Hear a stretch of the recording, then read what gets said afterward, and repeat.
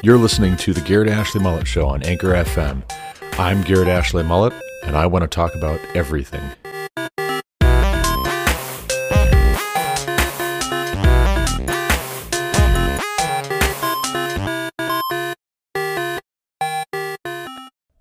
Welcome to the Garrett Ashley Mullet Show. Once again, this is Garrett Ashley Mullet, and you are listening to episode 70 of this podcast. Today is January 7th, 2021, and yesterday was a bit of a hard day, honestly. I was in a bit of a daze for the day, and last night I was just kind of very, very sober, very morose, very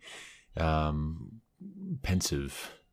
And today also I found myself just wondering, what is the course laid out before us? What is coming next? What can we look forward to? But there was a lot in the news concerning the storming of the Capitol building, a lot of accusations and angry denunciations and a lot of condemnations. There were a lot of calls for banning President Trump for life from social media, making sure that he never can communicate with the public again. Michelle Obama called on big tech companies to ban Trump for life. Twitter and Facebook both suspended his accounts indefinitely. You had also General Mattis, former Secretary of Defense, James Mattis, saying that he thinks President Trump should be exiled. He should be moved away from this country, told to never come back again. And you had a lot of Republicans saying, this is not okay. This is not who we are. This is not what we're about. We don't do these things. We don't storm the Capitol building. We don't break the law. We don't damage property. We don't riot. We don't assault law enforcement officers. We don't act this way. And all of that pushed off to the side for just a little bit. I want to talk about what happened yesterday and also what happened today. And I want to get into where we're at right now as a people a little bit deeper from the perspective of one of these people that was in Washington, D.C. for these protests. Now, it's interesting to me, a number of people have highlighted the double standard in the media and from politicians on the left with regards to Black Lives Matter and Antifa protests, which very often over the past year turned into riots and the destruction of private property, the destruction of businesses, the destruction of a police precinct in Minneapolis, and autonomous zones in American cities, which went on for weeks and months. You had federal agents holed up in federal buildings for weeks and months.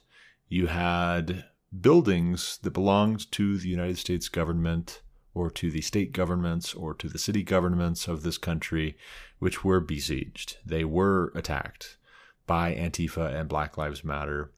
And there was an incredible amount of patience and tolerance and hand-wringing on the left with regards to those actions. Republicans and conservatives were very consistent in denouncing these things as lawless and as insurrectionist. And then you had yesterday happen. And all of the same people that had denounced the Black Lives Matter and Antifa lawlessness and insurrection and criminality, the rioting, the not peaceful protesting, also were denouncing what we saw in the storming of the Capitol building in Washington, D.C. But those who had defended the Black Lives Matter and Antifa protests, which very often turned into riots and assaults on law enforcement and private citizens. 14 people died and lost their lives across the country over the course of the summer. And those people yesterday could not find language strong enough to denounce it. Now, this is interesting, not because we're saying, they're hypocrites, so now anything goes. No, that's not the way this works. It's not interesting because Republicans are consistent. But it is interesting to me that one side polices its own and is quick to say, no, we don't act that way. This is not who we are. This is not who we're going to be. You can't do that. You're going to be held accountable for your actions here. And the other side only does so when it is convenient to do so, and when it is more convenient, more politically expedient to let the lawless ones have free rein in our cities, they do that. And so now we find ourselves in a predicament where a political party which has shown partiality, rampant abuse of conservatives in office and also in the general population, of every kind of slander and ugly thing has been said about us. We are all deplorables, we are all racists, we are all these things. Those folks now have the keys to the kingdom, as it were. They have the halls of power. They have the House, the Senate, the White House, and they will have the Supreme Court if they pack it, which it looks like they probably will, or at least they're going to do their darndest to. And it's interesting because I drove to work this morning, and I've taken in the past month to listening to two podcasts, one by Douglas Wilson called Blog and Mablog, the other by Al Mohler called The Briefing. And The Briefing is a daily podcast. Blog and Mablog is a little less frequent than that, and it's not always up to date with current events the day that those current events happen.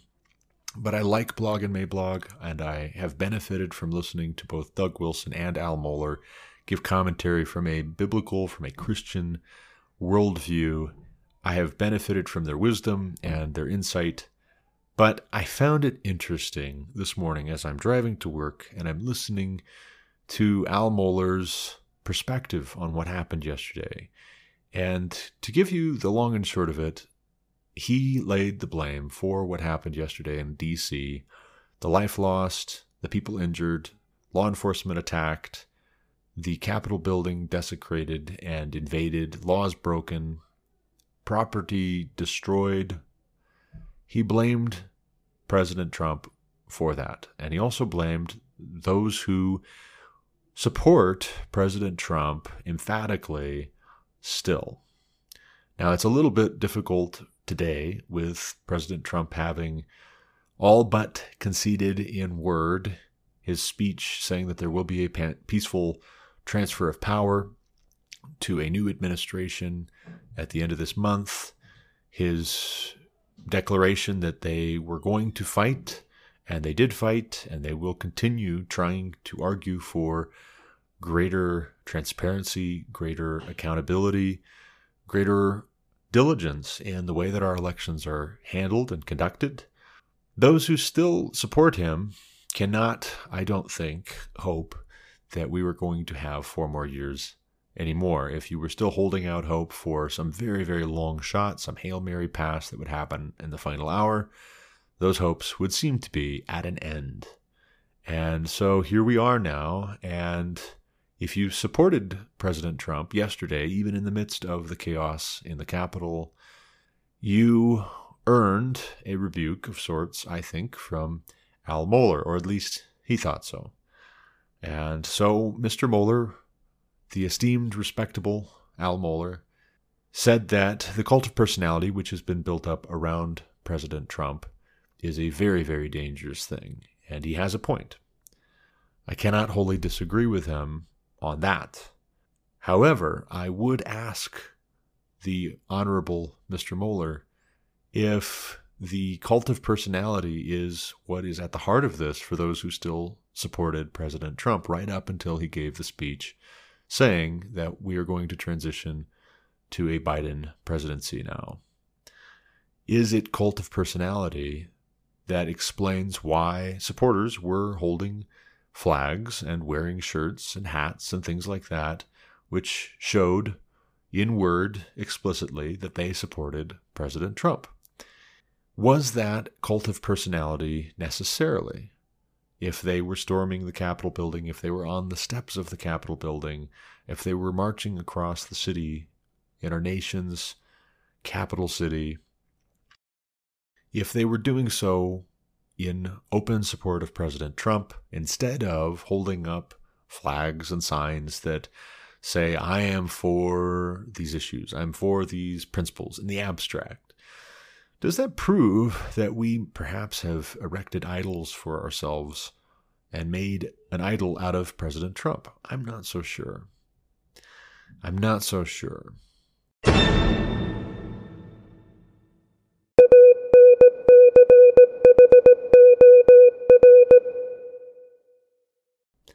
Now, I would remind the listeners of something that I wrote a number of years ago. I believe I talked about it on this podcast a number of times.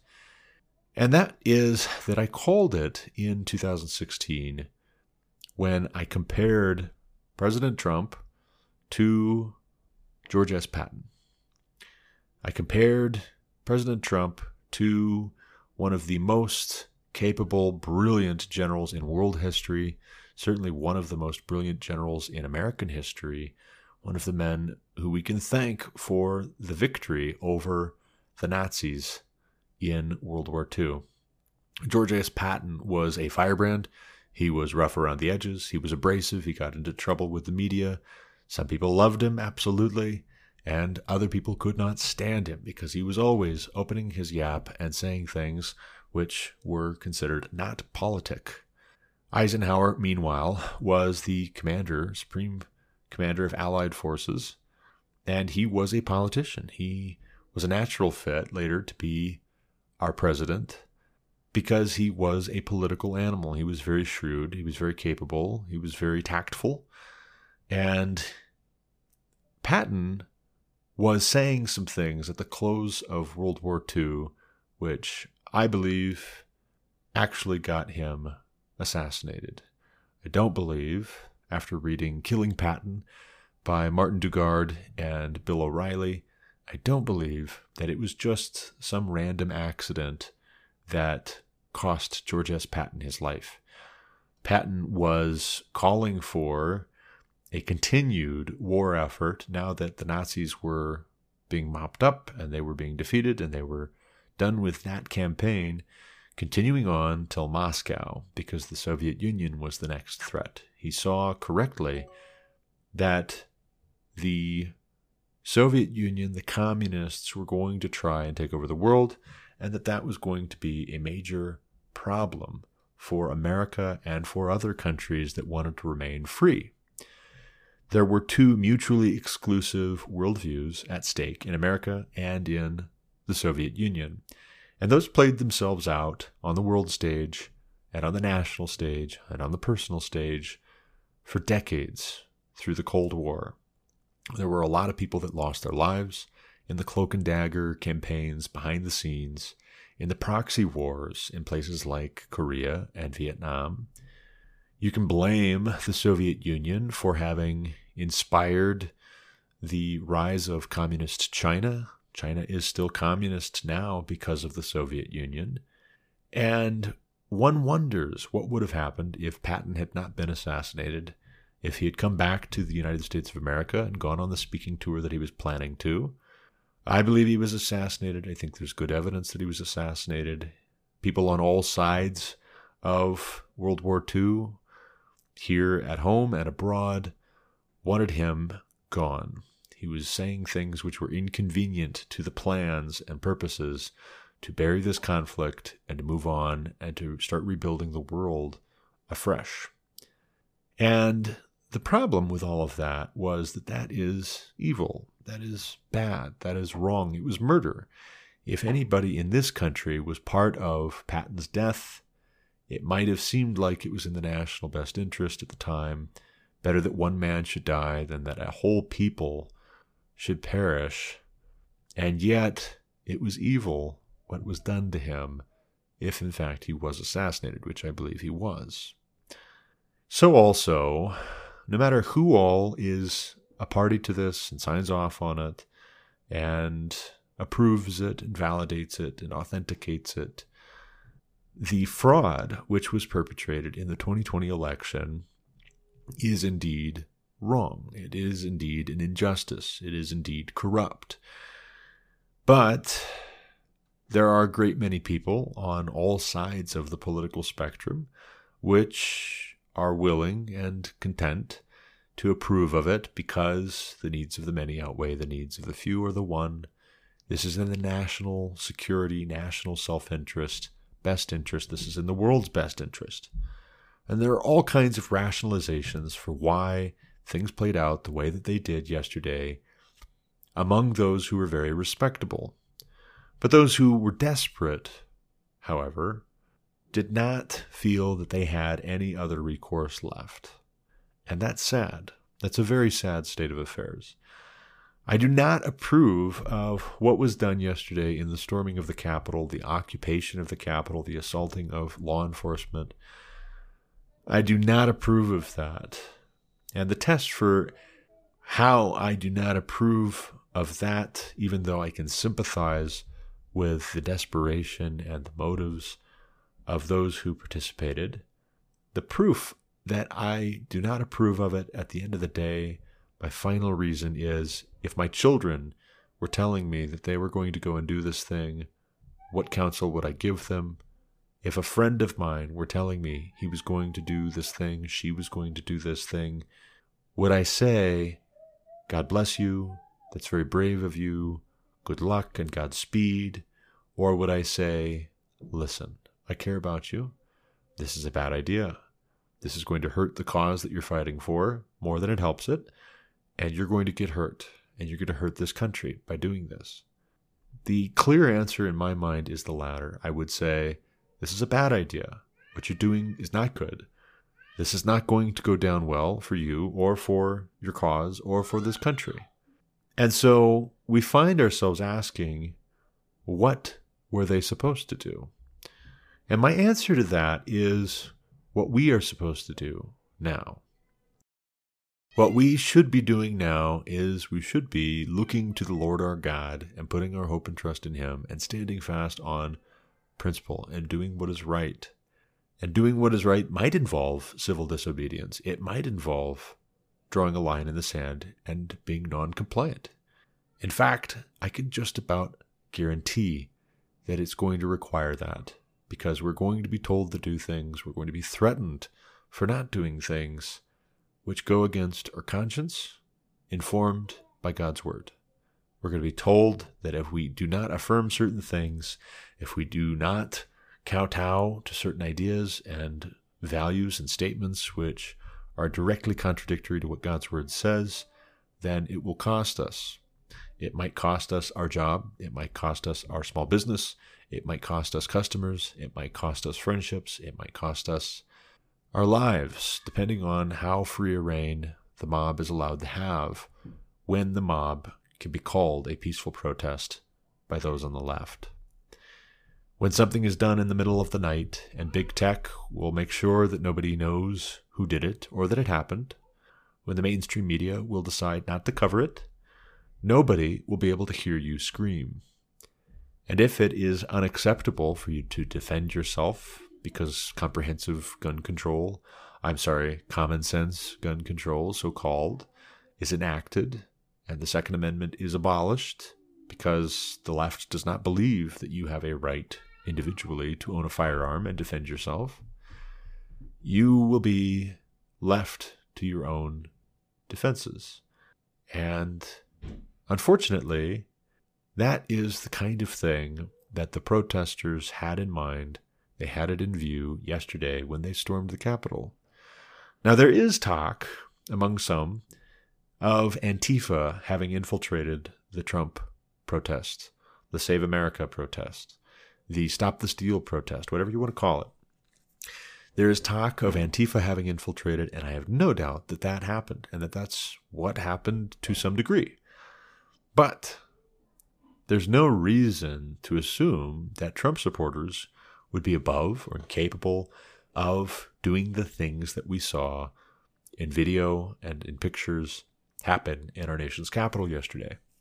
There's no reason to assume that Trump supporters, as angry, as frustrated, as scared, as anxious, as worked up, as outraged as they are, would be above storming the Capitol and going toe-to-toe with anybody who stood in their way, even if it cost them their lives, even if it landed them in prison.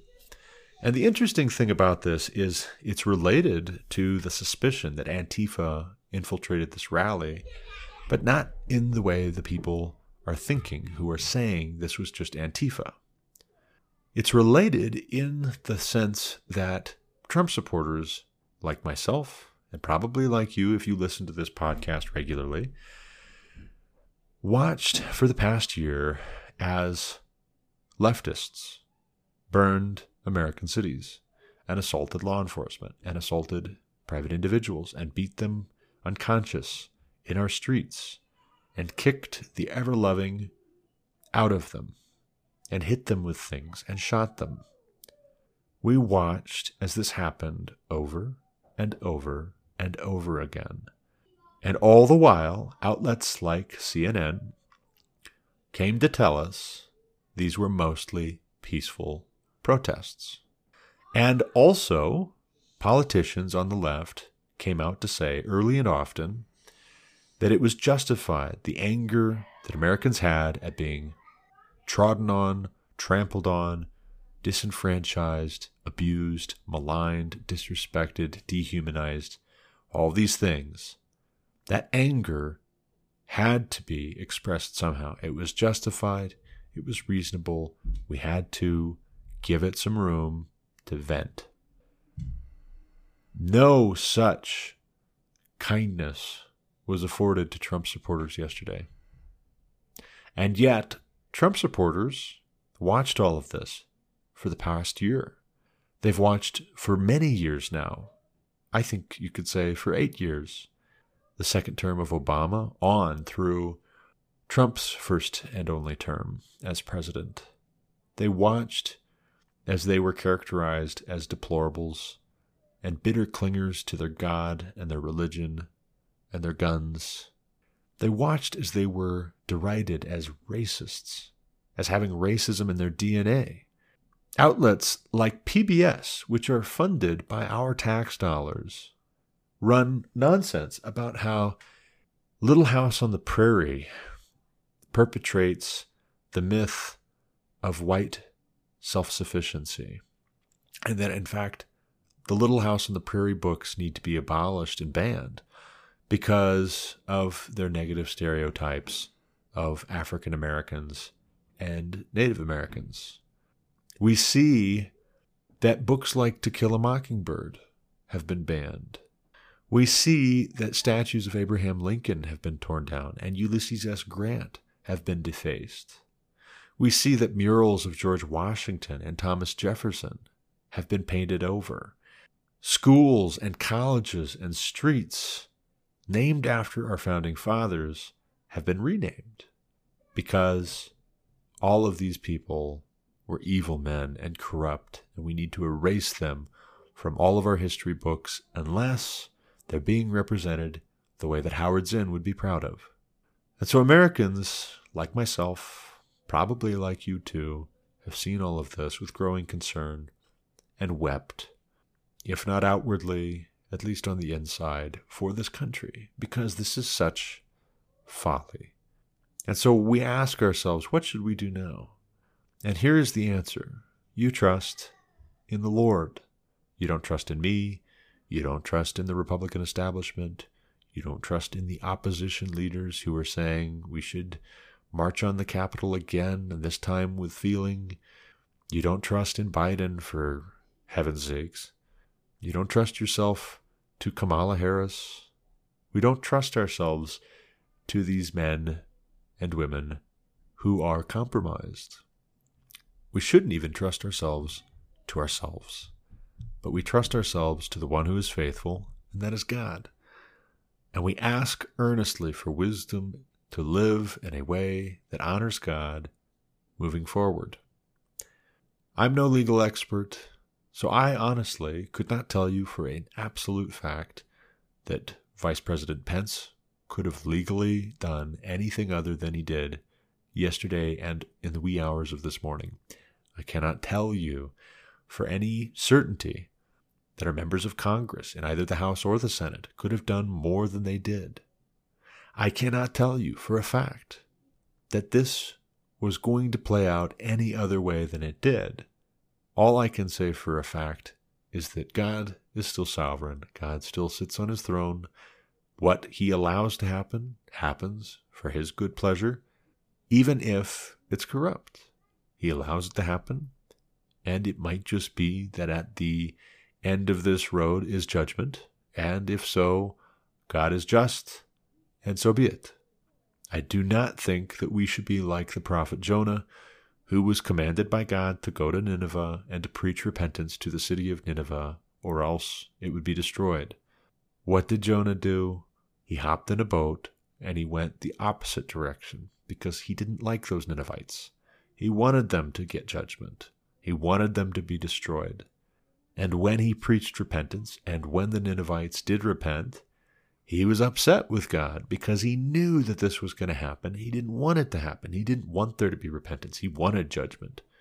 I think that's half the reason we're in the situation that we're in right now, is because you have a lot of Christians who have wanted persecution so that they can prove what great Christians they are. And all the while, they haven't been so willing, so ready to preach repentance to the culture around them, which needs to hear the gospel. The gospel is the good news, and the good news only makes sense if you have a very bad prognosis. If you're not sick with cancer, why would you sign up for chemotherapy? But it might just be, all of that notwithstanding, that God in his good pleasure has given all of us, the whole lot of us, those who were godless, those who were pretenders at faith, those of us who were genuine in our faith, but not as faithful as God is faithful, which is always the case until God calls us home, and even those of us who were faithful. God has ordained for all of us to go through a period of transition in which the game has changed, and now we have to play by a different set of rules and honor God all the same.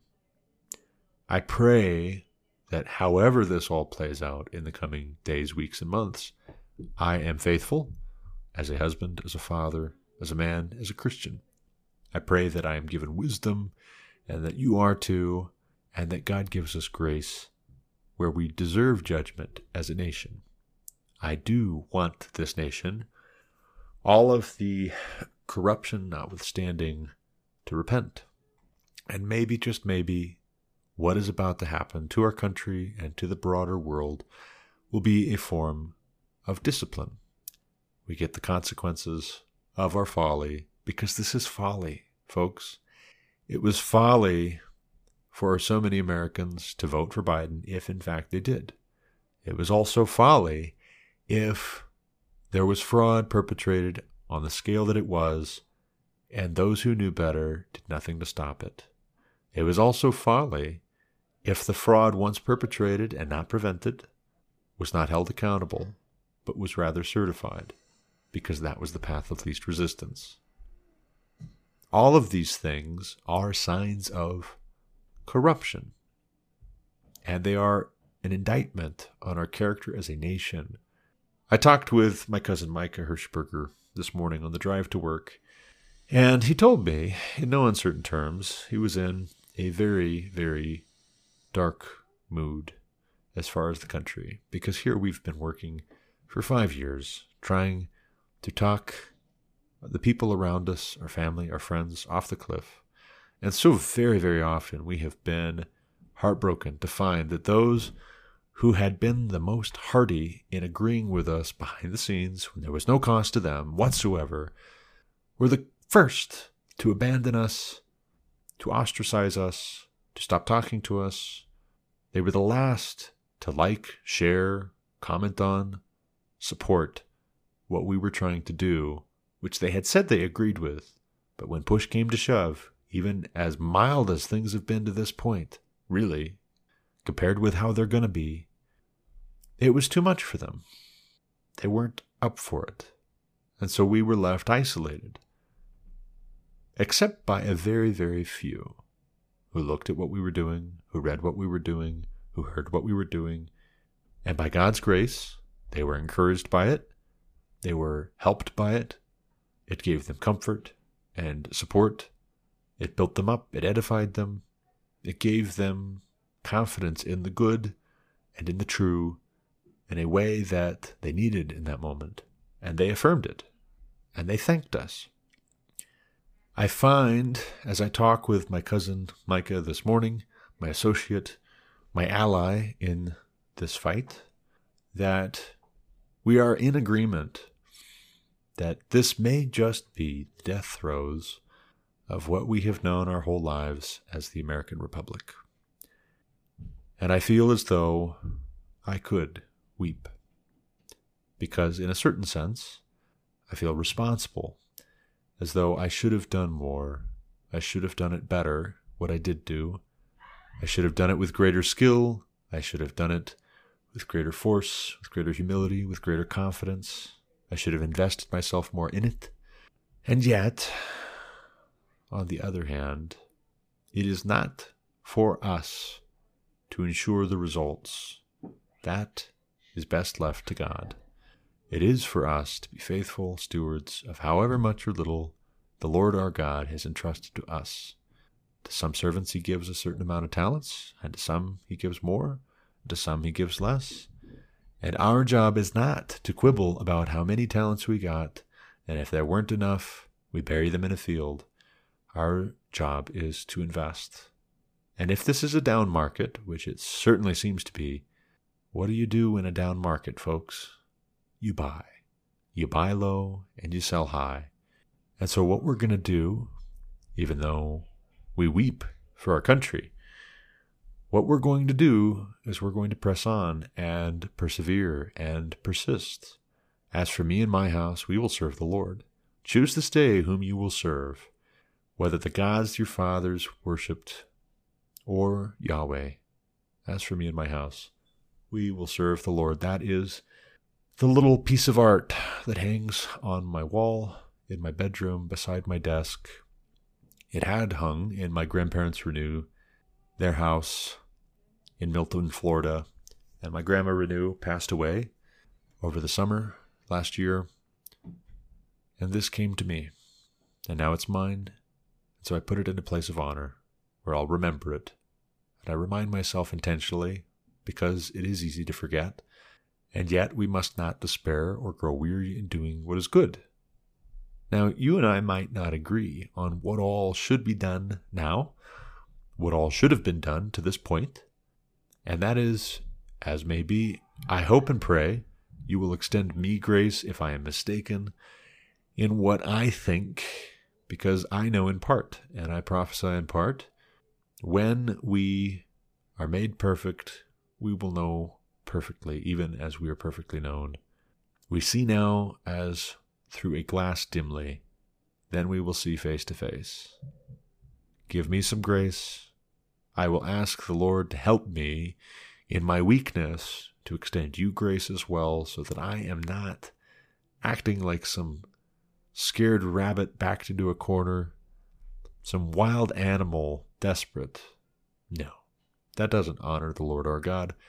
We are not given a spirit of timidity. We are given a spirit of boldness and a sound mind, and we best apply it.